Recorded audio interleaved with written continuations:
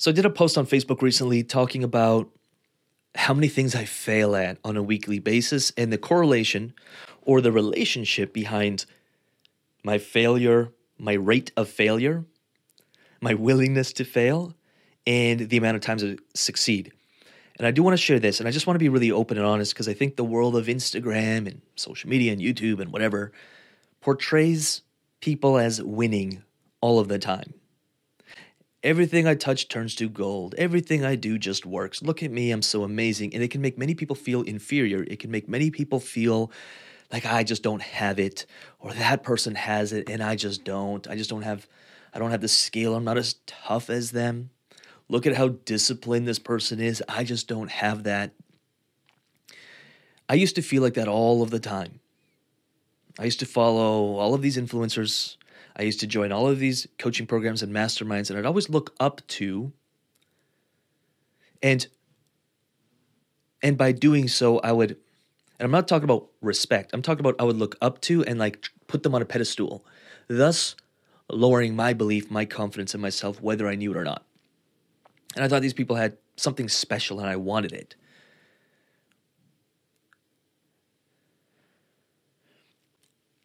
As I built relationships with people through masterminds, just people I looked up to and started seeing behind the scenes, I'm like, okay, it's not all that it seems to be. I get it from a brand perspective. We're always putting our best foot forward, but it's not always as it seems to be. And I started being a little more loving and compassionate to myself in my journey. And by not putting people on pedestals anymore, I started increasing my own confidence, my own belief, and realizing how powerful I was. And I thought everyone had it all together. I thought they never made mistakes, and I was failing and failing and failing, and I thought something was wrong with me. And when I realized that's not the case, yes, they may know more about certain things, but they're still on their journey. It gave me permission to just move through my mess while creating. Still fall, still fail, still sometimes have an excuse and not go do a workout. I do that sometimes. And I think so few are willing to admit that because it's going to make them seem less credible.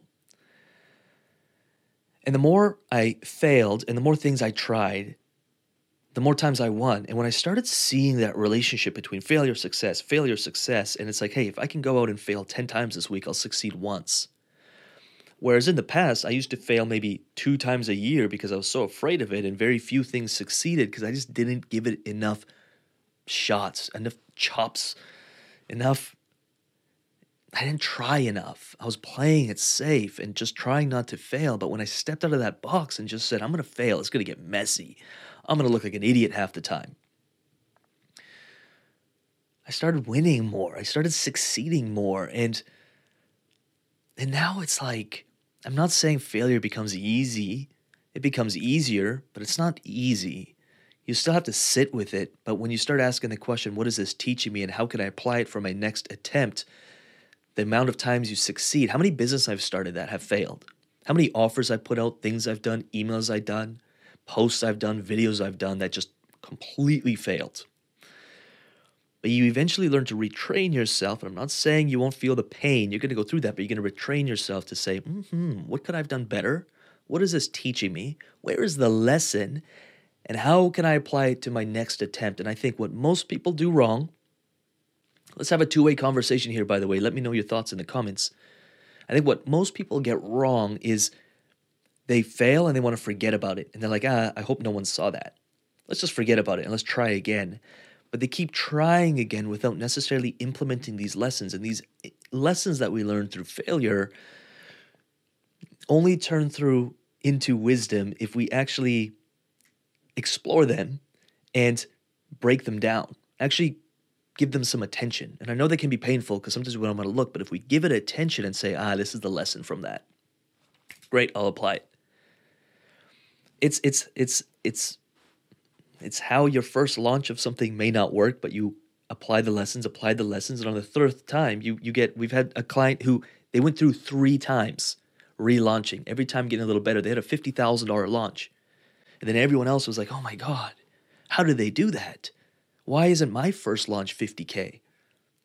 Because they went through trial and error, and they were willing to explore the pain of the failure and pull it out as wisdom, and then intuitively and logically apply that wisdom to their next attempt. And they eventually saw success. I know this is like grade 1 basic stuff, but we forget that. And so I'm just here to remind you. That's it. Embrace the failure. Study it. I'm not saying it's not going to hurt, but sit there for a day or two and study it and just ask, okay, I'm not going to make this failure go to waste.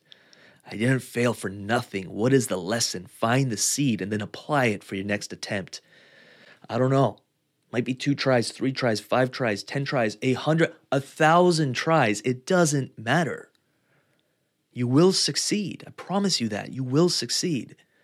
But only if you're applying the lessons you learned from the failure. Only if. If we ignore it, you're going to keep failing. And most people do. Then they turn 70, 80, and they die. And their life just never took off the way they wanted it to. And I know that sounds brutal, but it's true. Apply the lessons. It's how I was able to build so much momentum.